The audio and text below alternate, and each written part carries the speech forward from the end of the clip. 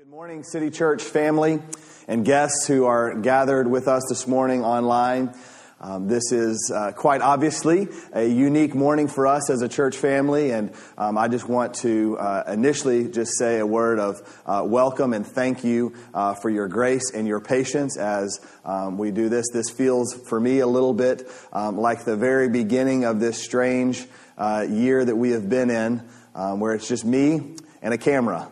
But we so value, of course, the gathering of the saints, the ability to gather together, to open God's Word and to hear from Him. And while we cannot do that physically, and there's, of course, so much that is lost when we're not able to be together physically, we are grateful for the opportunity and the capacity and the gift of technology that we can at least come to you via technology, the miracle of technology, and be together in spirit. And so thank you so much for gathering with us this morning in this way. And we do pray that this time together would just be an encouragement and a blessing. I do want to give a word of welcome, especially if you are sort of peering into our church family and you heard that we weren't going to be together in person. You had planned your visit to come and be with us this morning. Especially want to say thank you so much for bearing with us as we just strive to be as safe and cautious as we can with your health. And so please do plan to come and join us. We pray by God's grace that we will be back together again next Sunday morning at 9 o'clock and 10:30 in our new building at 2300 Vineyard Hill Lane. We would love to meet you and see you then. I also would ask, even though we are apart from one another this morning, if you would like to get to know a little bit more about our church, we would love an opportunity to engage with you. Even if you're from afar, if we could just be a church family that's praying for you, we would love an opportunity to do that. And the best way for us to at least begin that relationship and get in contact with you is to have you text us. And so I'd ask that you would please text. If you're watching right now via your mobile phone, just jot this down somewhere and do it after the service. Doesn't matter when you do it, but text visit CCM to 97000.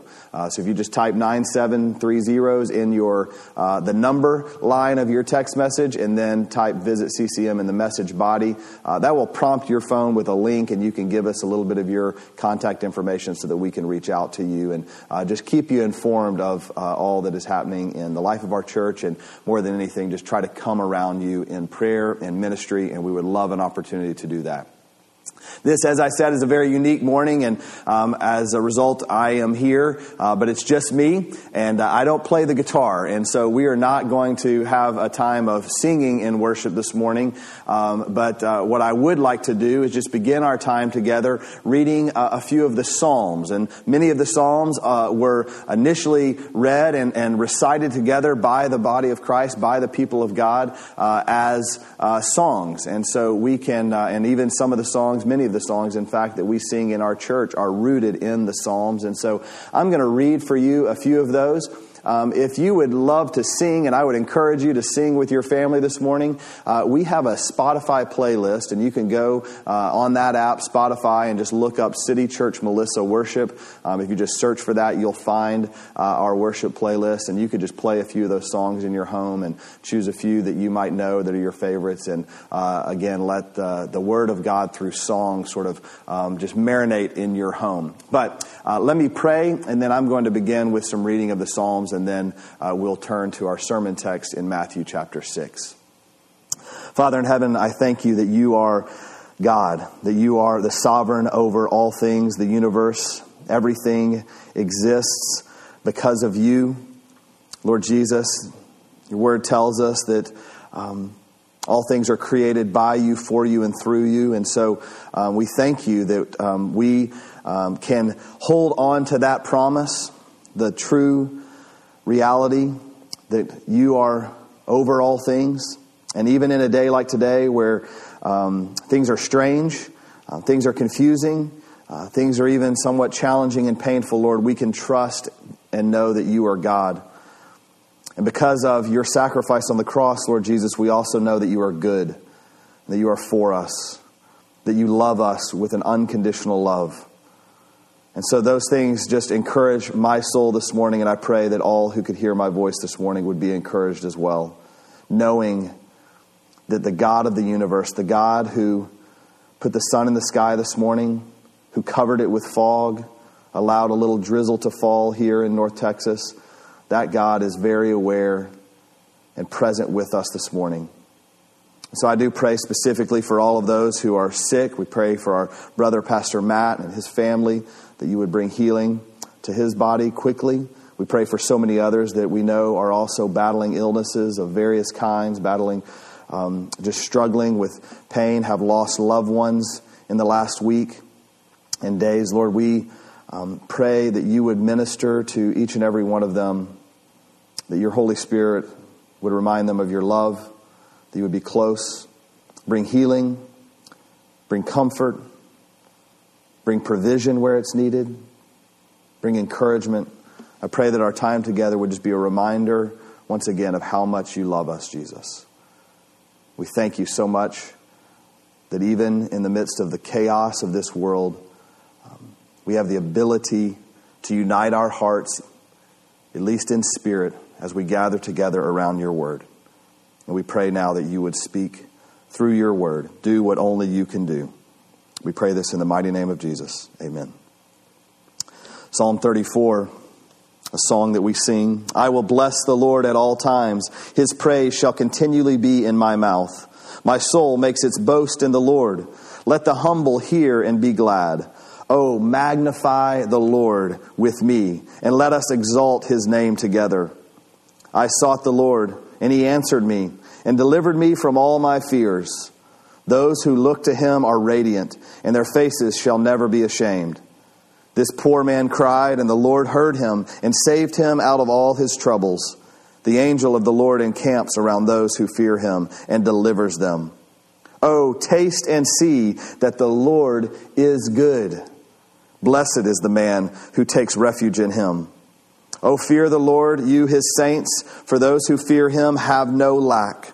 The young lions suffer want and hunger, but those who seek the Lord lack no good thing. Come, O children, listen to me. I will teach you the fear of the Lord. What man is there who desires life and loves many days that he may see good? Keep your tongue from evil and your lips from speaking deceit. Turn away from evil and do good. Seek peace and pursue it. The eyes of the Lord are toward the righteous, and his ears toward their cry. The face of the Lord is against those who do evil, to cut off the memory of them from the earth. When the righteous cry for help, the Lord hears and delivers them out of all their troubles. The Lord is near to the brokenhearted and saves the crushed in spirit. Many are the afflictions of the righteous, but the Lord delivers him out of all of them. He keeps all his bones. Not one of them shall be broken. Affliction will slay the wicked, and those who hate the righteous will be condemned. The Lord redeems his servants. None of those who take refuge in him will be condemned. Oh, taste and see, the Lord is good this morning. In Psalm 24, following the 23rd Psalm that I know so many of us know by heart, we sometimes skip too quickly. I love this Psalm. The earth is the Lord's and the fullness thereof, the world and those who dwell therein. For he has founded it upon the seas and established it upon the rivers. Who shall ascend the hill of the Lord? And who shall stand in his holy place? He who has clean hands and a pure heart, who does not lift up his soul to what is false, and does not swear deceitfully. He will receive blessing from the Lord and righteousness from God, from the God of his salvation. Such is the generation of those who seek him, who seek the face of God, the God of Jacob. Lift up your heads, O gates, and be lifted, O ancient doors, that the King of glory may come in. Who is this King of glory? The Lord is strong and mighty, the Lord mighty in battle. Lift up your heads, O gates, and lift them up, O ancient doors, that the King of glory may come in. Who is the King of glory? The Lord of hosts. He is the King of glory. Praise God.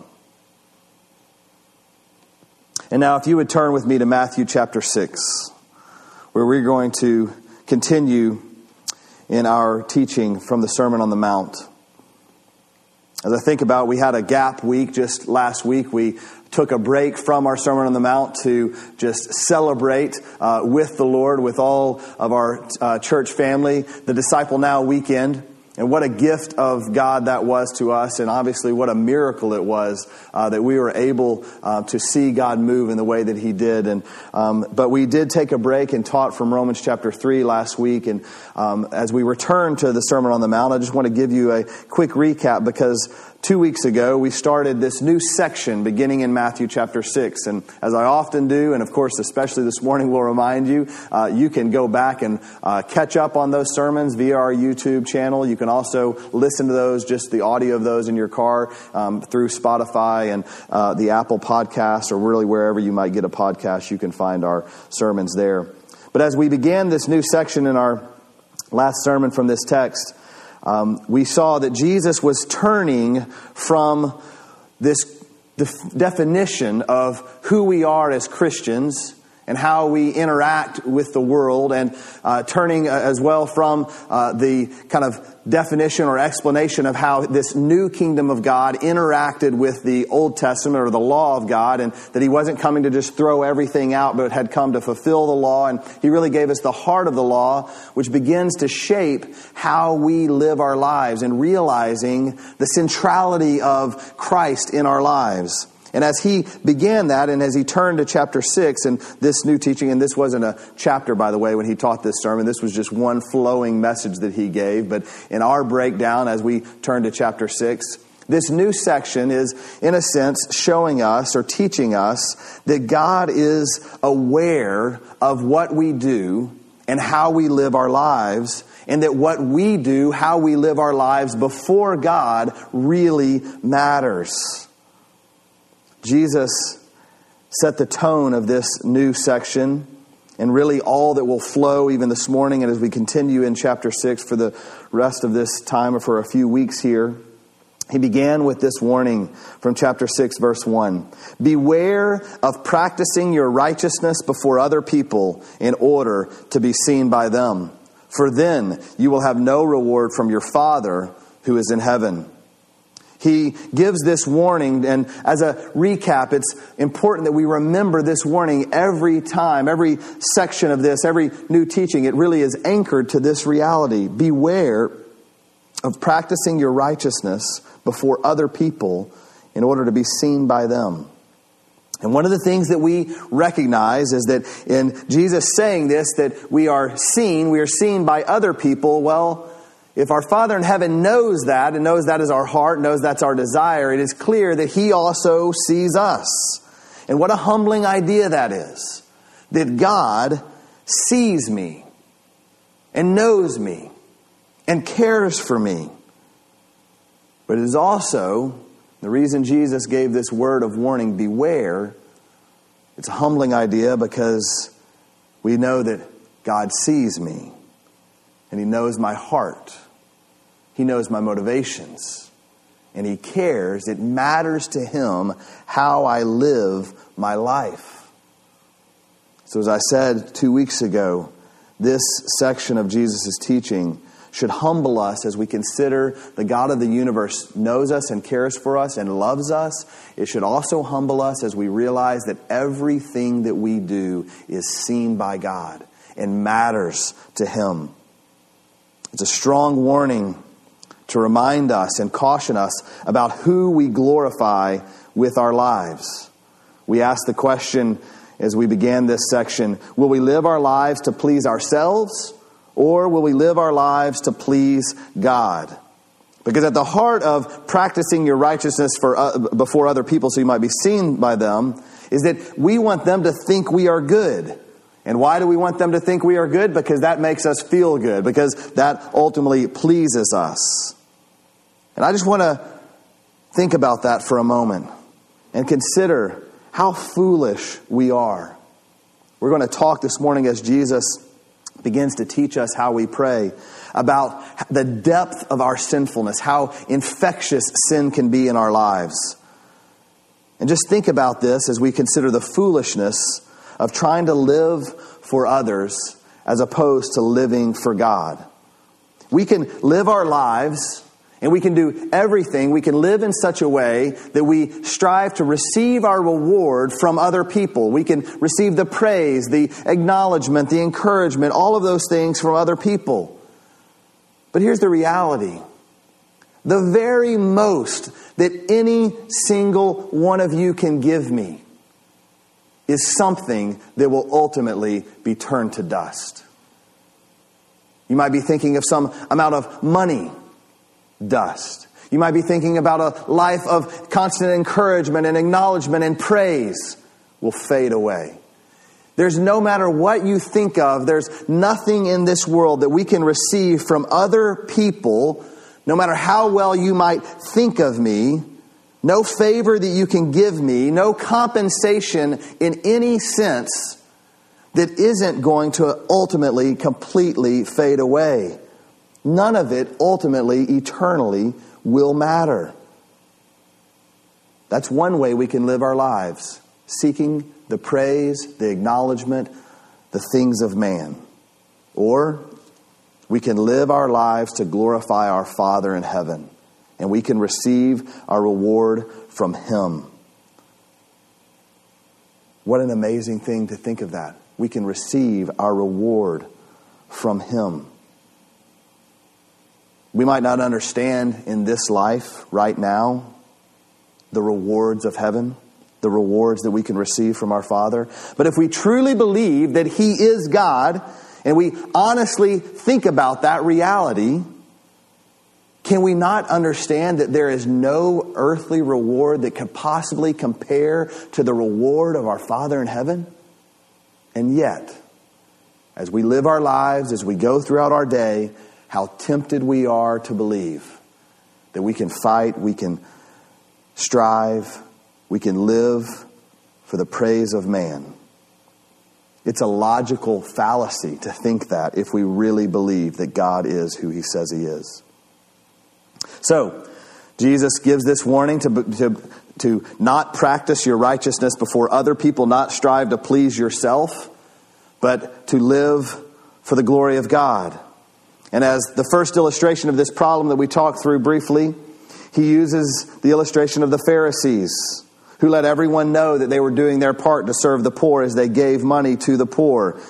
They did this, by the way, giving money to the poor. That was obedience. They were doing what the law asked of them, what the law required, that they would care for others, they would care for the poor. But the way they did it was a clear violation of how God calls us to obedience. Parents, we know what this looks like so well.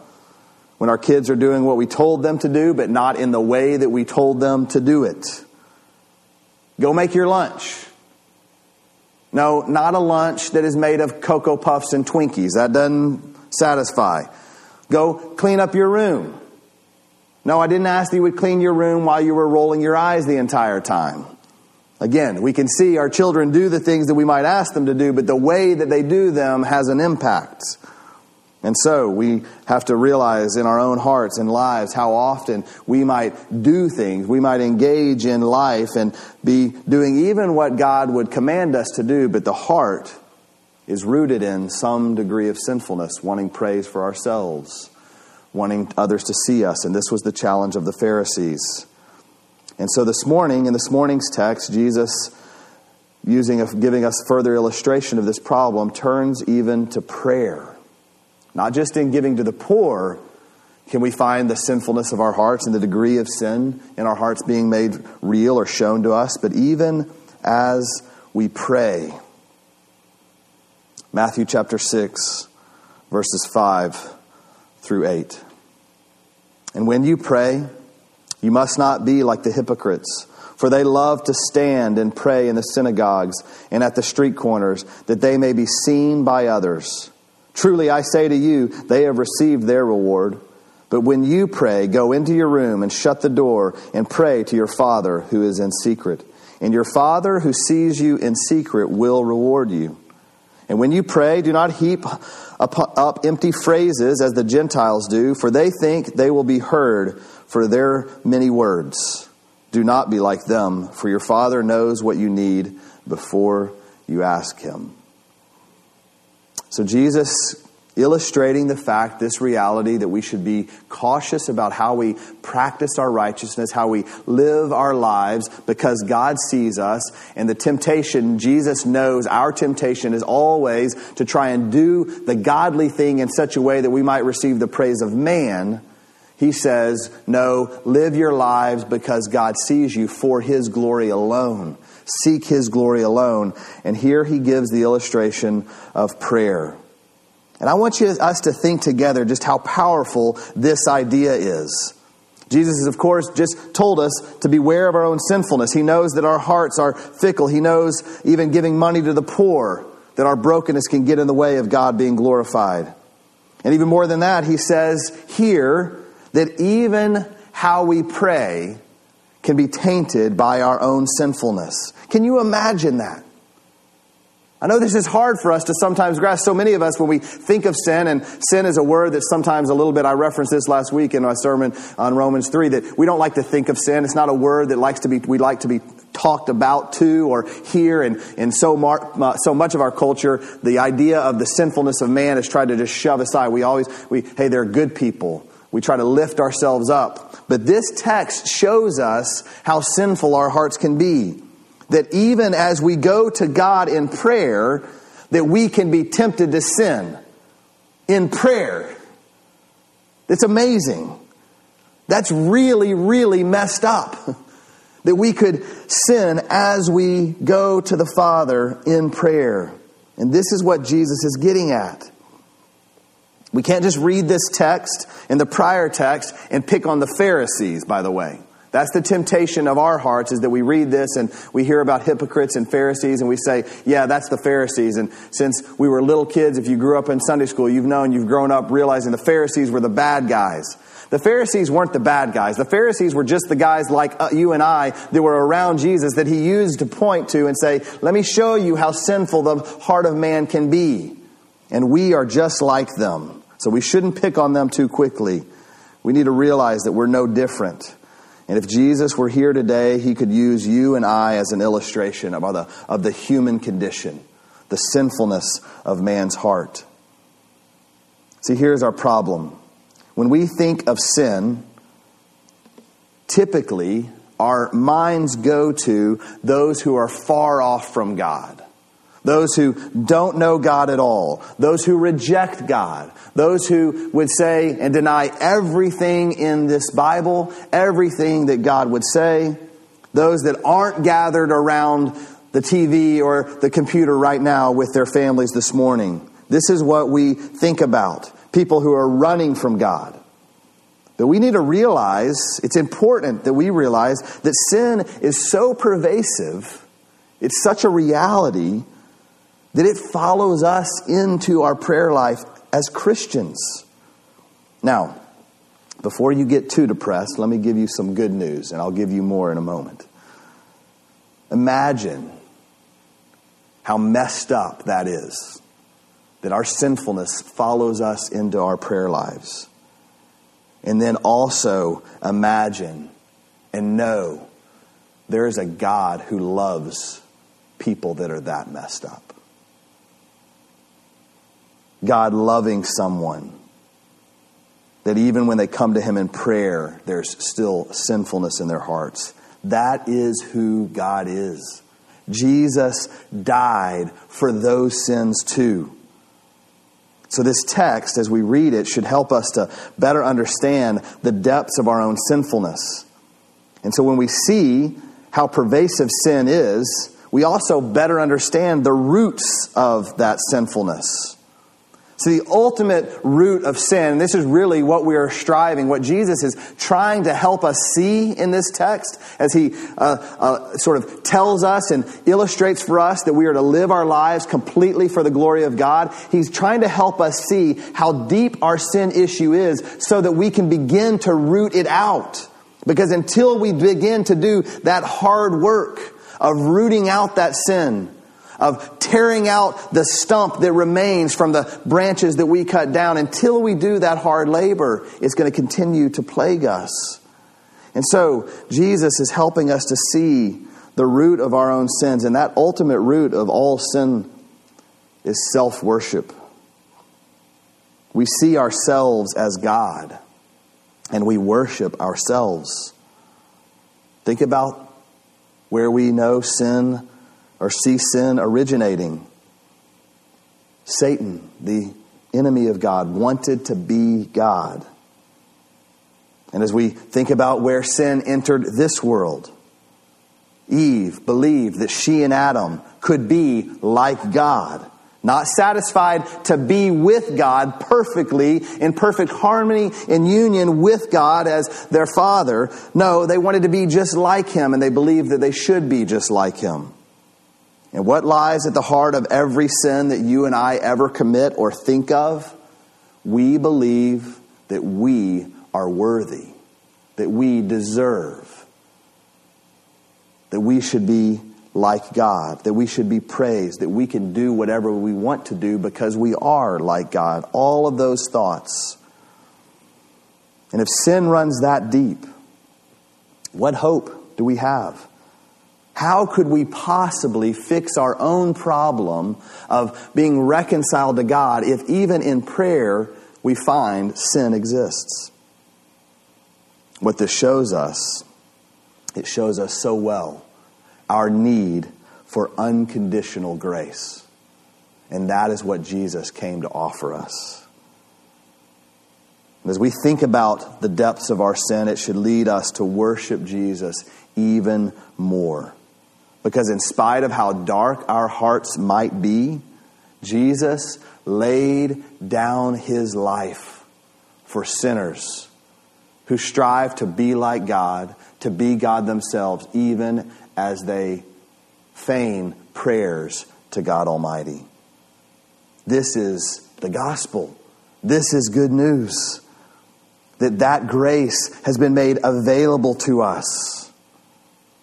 And Jesus, as He's speaking this, by the way, He's speaking it to people, if we go back to the Beatitudes where He began, who He has welcomed into His kingdom. So again, this isn't written or spoken to people who are far off from God. He's not saying, let me show you these Pharisees that don't know me at all. They're completely way away from me. No, He's speaking this to Christians, to people He has welcomed into His kingdom, His own disciples, people He has raised to life.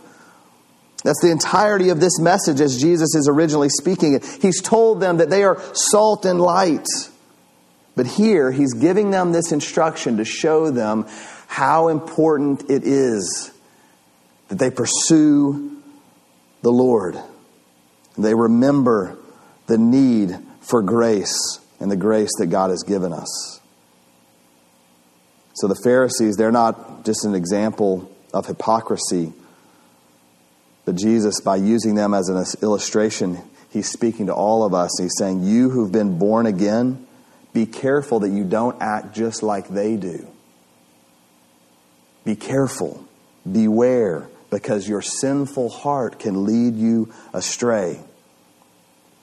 And so, as we examine this text of the illustration of prayer and how Jesus uses it, Jesus gives, in a sense, two groups of instructions. When we pray, He tells us what we are not to do in prayer as we realize the sinfulness of our own hearts, as we realize how quickly we run away from God. And then He tells us what we should do in prayer. First, a little bit of context. He says about the Pharisees, verse 5, and when you pray, you must not be like the hypocrites, for they love to stand and pray in the synagogues and at the street corners, that they may be seen by others. See, many of the Pharisees of Jesus' day, they would pray and they would go to the synagogue to pray where they should pray. And so often what they would do is they would stop short of the synagogue. They would stop on the street corner in the sort of the prime market space where they could be seen. And they would stop there and pray. And the reason they did that is they were intentionally seeking out the praise of others so that everyone might see how holy they would be, so that other people might say about those people that were walking and stopping and praying, look how holy they are. They're so holy and righteous, they can't even wait to get into the synagogue to pray. They have to pray right here on the street corner. That's how holy they are. And the Pharisees loved this praise of man. They intentionally sought out the most prominent position where they could pray and where they'd be heard. Even then, as they stepped in the synagogue, they would do so in the most prominent positions. They wanted everyone to know just how righteous and holy they were. So Jesus says, don't pray so others can hear you and think well of you, verse 5. And if we bracket down to verse 7, speaking of the Gentiles, the other group of people, and when you pray, do not heap up empty phrases as the Gentiles do. Don't use empty words. Don't think that your words are what are most important. And so we're not to pray so that everyone can see us and know how holy we are by our prayers. We're not to have that in mind. And we're also not to get so caught up in our words, in the language we use, thinking so highly of ourselves that if we're just eloquent enough, that God might hear our prayers. See, the sin issue that is revealed by these two warnings and these two admonishments to not do this in prayer is, again, in prayer, focus on ourselves rather than God. Even in prayer, their focus was on themselves, not on the God that they supposedly prayed to. The Pharisees said, I want to be seen, and I want to be known by man as holy and righteous, forgetting that the only one that it matters that we are holy and righteous before is Almighty God Himself. So the sin issue, by the way, is not so much about praying in public. You know, as a church family, we gather for evening prayer. And there's many places in Scripture that encourage the saints to come together and to pray together. And in somewhat that would be a public prayer. But here the sin issue is, where is the focus? Are we praying publicly as we are asked to pray, or as we come together in prayer when we're in a small group or something like that? Are we praying? Are we quick to say, let me pray, so that everyone can think of us so well and think how holy and righteous we are? Or are our hearts and minds completely focused on the God that we pray to? Or as the Gentiles did, they didn't pray so quickly in the public square so they could be seen, but they prayed using all sorts of language, that through their words they might let others know how holy they were. And once again, what comes to focus as you consider this sin issue? The focus of the prayer is themselves. If they use great words, if they are eloquent enough, if they sound pious enough, all for the attention of others. They believe that if they use the right words, then God would respond. And if that's true, if it's contingent upon my words, whether God responds to me, who is really God in that moment? It's not the God of the universe in my mind, at least. I'm thinking that it's contingent upon my words. And so you can see this picture, the depths of sin that can exist even in prayer. And so Jesus is condemning the act of praying in such a way that you're striving to draw attention to yourself, either through when and where you pray or how you pray, thinking that it's your great words and the power of your prayer. Again, the power of your prayer, not the power of God who you pray to. Most of us, though, in our context, I would say, don't struggle so much with praying in public, stopping in the public square to pray. Too often, if we see someone praying in public, we might even begin to think, is there something a little bit strange about them? It catches us off guard because it's so foreign in our context. And why don't we pray? Why don't we pray publicly? Why don't we pray as we gather together so often for evening prayer or other times as a church family? Why are we so embarrassed that we might not have the right words? It's the root of the same issue. So often, we don't pray in front of others because we don't want them to think less of us, because they might hear the lack of eloquence, the lack of holiness in our lives. They might realize, oh, I need God. They realize how humbled we are before God. And as we think about those things and just assess your own heart, where is the focus? I don't want others to think anything badly of me. Even in prayer, our hearts are thinking of ourselves and our relationship to others rather than being humbled by the gift and the grace that the God of the universe calls us to pray and to cry out to Him as Father. Dads, moms alike, do you care what words your children use when they come to you, crying for help?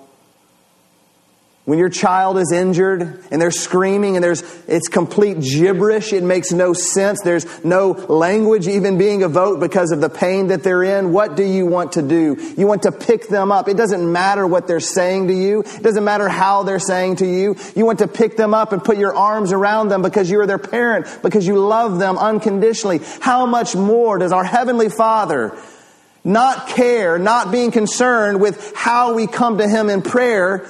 It's just that we are able to cry out to Him as Father. This is the beauty, the gift of prayer. This is an amazing truth, that we have a Father that we can pray to. So, if you like to pray out in front of others so that you can be known as the prayer warrior, Jesus would say your heart is deceiving you.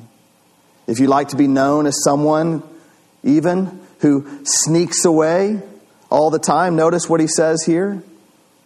And when you pray, don't be like the hypocrites, but go to your prayer room and shut the door.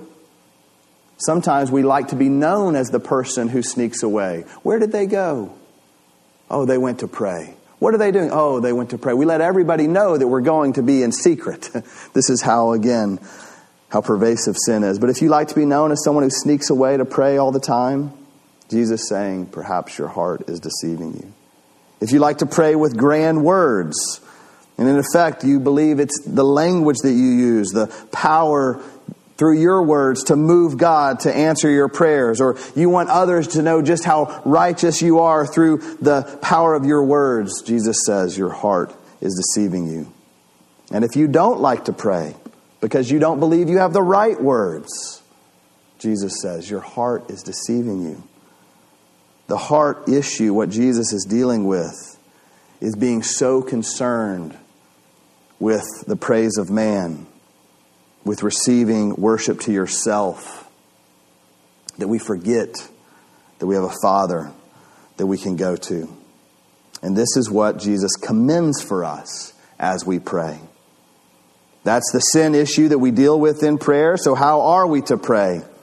In verse 6, he says this, "But when you pray, go into your room and shut the door and pray to your Father who is in secret. And your Father who sees you in secret will reward you." Again, bracketing, we had 5 and 7 in terms of the warning of how we were not to pray. 6 and 8, how we are to pray. Do not be like the Gentiles, he's referencing in verse 8. Do not be like them, for your Father knows what you need before you ask Him. So Jesus commends that we go away in secret. And again, I already referenced even that in our own hearts can become sinful because we let people know that we're going away in secret. But no, this is to truly retreat and realize that you have a Father in heaven. And that so when we pray to your Father. That is the direction of our prayers. When we pray, Jesus is commending us is that we truly pray to God. Not for others, but to God. The location of your prayer, public or secret, is not the ultimate focus. The knowledge of our prayer, whether we have good words or not good words, is not our focus. The God who hears our prayers is our focus when we pray. He sees us. He knows us. He cares for us. This is the God that we pray to. And He is our complete focus. And so when Jesus says that we should go into our closet, do you know what is required when you go into your closet? What's illustrated here? Going into the closet requires that we remove things. We remove the distraction. We remove ourselves. We step away from the world. We remove ourselves from the praise of others because it's not seen or known by others. And we are able to focus our attention completely on our Father, who we pray to. Our minds can completely be focused on the gospel, the good news that we have a Savior who sits at the right hand of God, interceding for us even when we don't know how to pray. This is the direction of our prayers. I don't know if you've noticed this in your own life, but this is my own life. If I don't remove the distractions, I will struggle to spend time in prayer. I'll hear the buzz of that phone. I have enough distractions going on between the two walls of my head to take care of everything, to just completely destroy any amount of focus and quiet time I might be striving to have. Are you like me? You bow your head in prayer and immediately your to-do list pops up in your mind. Immediately that task that is required of you later in the evening pops up to mind. That thing you forgot to do yesterday. Oh, I need to go and think about this. Oh, I'm so worried about what my friend might have interpreted what I said 3 days ago. And on and on and on. Distractions. And guess what most of all those distractions are? They are completely rooted in thinking of other people. Thinking about my place before others. Am I liked? Am I loved? Did I do right? Did I do good? Am I going to get praised? Am I going to get promoted? Am I going to have this happen for me? Am I going to win that game? On and on and on. Our minds just go firing away, thinking of ourselves. And so what is required of us, what Jesus calls us to do, is to get ourselves so focused on God that we eliminate those distractions. And I can just tell you, friends, very practically, that does not happen in a microwave. It will not happen quickly. It will take time. It will take a degree of focus to clear your minds. So often, I can tell you one of the best ways, this is just a practical tip for you, open up your Bibles and begin to read. Turn to those Psalms that I just read this morning and read those Psalms, allowing your heart and your mind to begin to focus on God. And do it slowly. Give yourself time. Give yourself space so that you can focus on God. When we pray to our Father. Our hearts and minds are completely focused on Him. Now, you might be asking or thinking to yourself, well, we're to pray without ceasing. Here's another beautiful thing. When Jesus talks about praying in secret, yes, He uses the illustration of the closet, but do you know what else we can do? As I'm driving down the road with songs that we sing on Sunday mornings playing on my radio, I can begin to think about the needs of you and other people, friends and family in our church, those that I know, the needs that I have. And I can pray. I can ask the Father to care, to meet the need, to move in whatever way. My focus is on Him. It's not just that we would sneak away and do something, but that we could keep our hearts and minds completely focused on God, our Father. This is what we are to do when we pray. The other thing that we are to do not be like them, for your Father knows what you need before you ask Him, is to not think that it is our words that move God, but realizing that our Father knows before we ever even speak. One of my favorite devotionals is the 365 Days of Prayers by a pastor named Scotty Smith. And I read it almost daily. Now, just think about this. What can be more out front, more public square than writing a book that includes prayers? That surely wasn't very secret. But here's the beauty. The gift that Scotty gives to us is the thing that I love most about this devotional is his simplicity.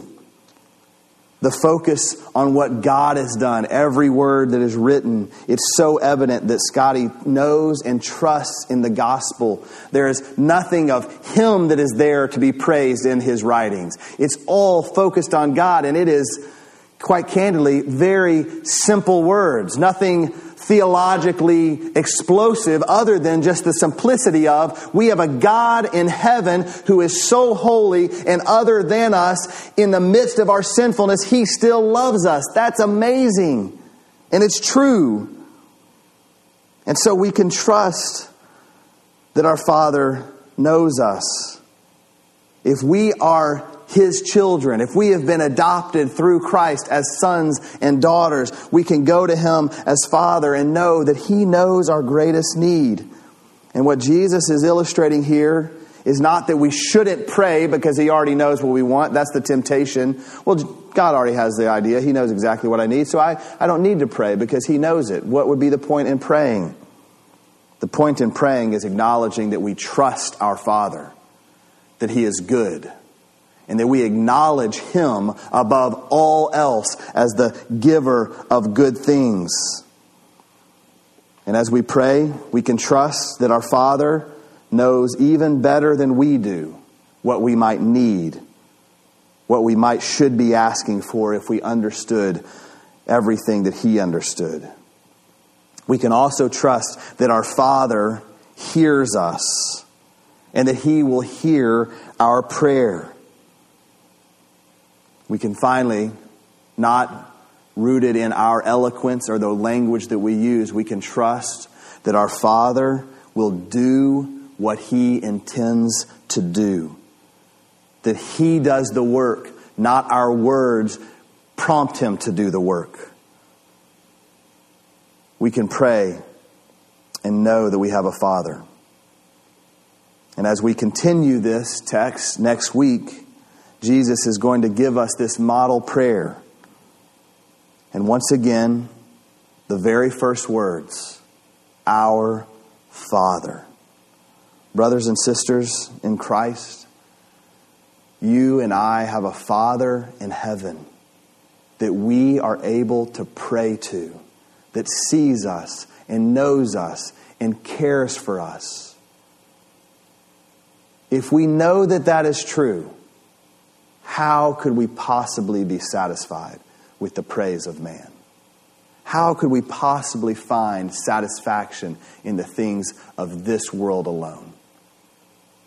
How could we not receive every good and perfect gift simply as that, a gift from our Father, and glorify His name?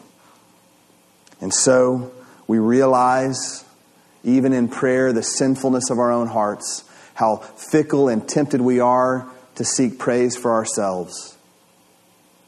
Let us also be reminded that we have a Father who loves us in spite of that sinfulness. Sent His Son to lay down His life. We have a Savior who gave His life for us because we needed it, because we were that sinful. And if you don't know that Savior this morning, I want you to hear and know the gospel, the good news, that Jesus came for you because He loved you that much. I hope in some way, as we've looked at His words to us, that we have seen and you have seen and potentially even been wrecked a little bit and wrestled with the reality of how dark and sinful your own heart can be as you consider how far away and other God is than you. But I also pray that you would know and believe what I know to be true.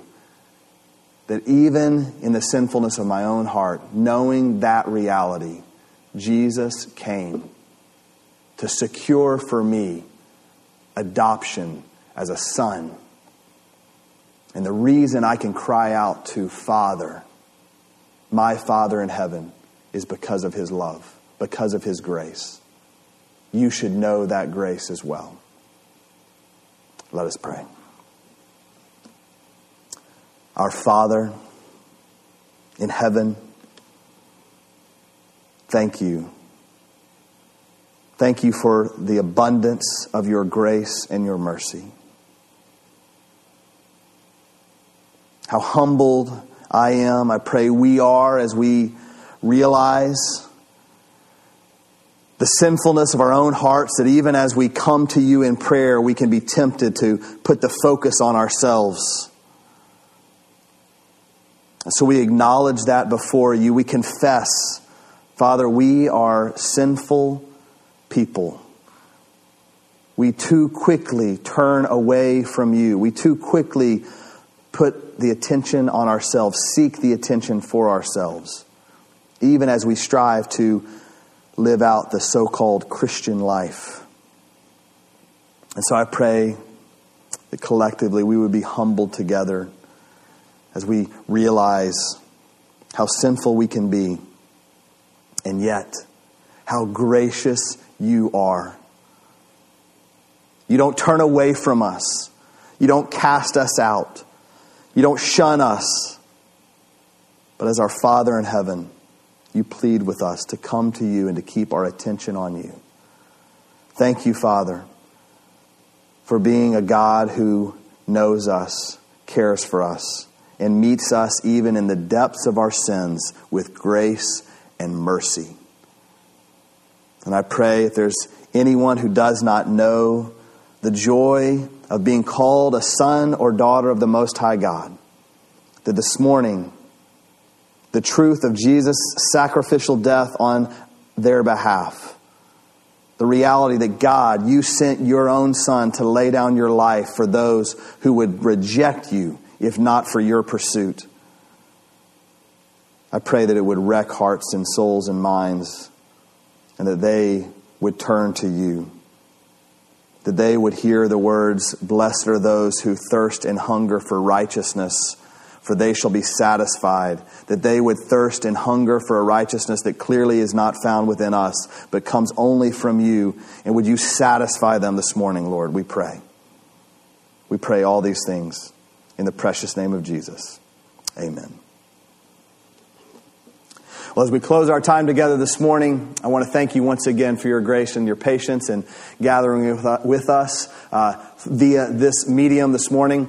I also want to make you aware that this evening, this building will be filled. I won't be here, again, just out of caution for you, out of love for you. But at 5 o'clock, we will have our community night. This is a night where we gather together and just enjoy Christian fellowship. And so if you've been wanting to get to know our church a little bit, show up at 5 o'clock. We're going to have some dessert for you. We'll gather in our cafe. Guys, there will be football on the TVs.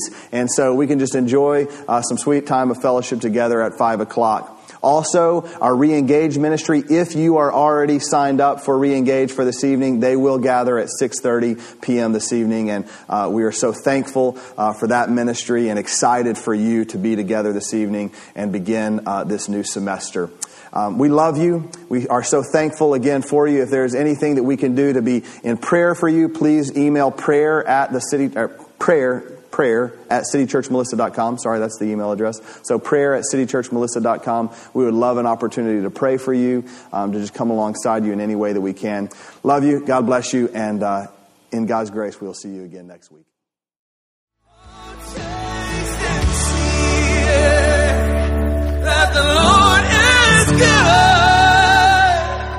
Thanks for listening to the preaching of God's Word at City Church Melissa.